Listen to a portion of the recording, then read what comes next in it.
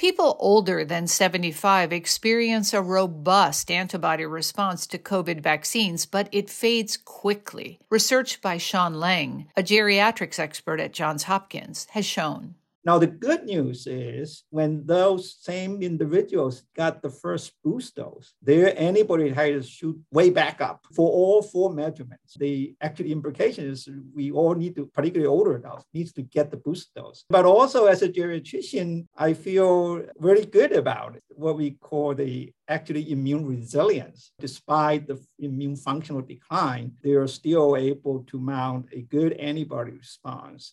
Lang says the exact interval an older person should adopt to get booster doses isn't known, but he points to previous research on flu vaccines that resulted in those over 65 years of age receiving a double dose of vaccine to stimulate a bigger immune response. At Johns Hopkins, I'm Elizabeth Tracey.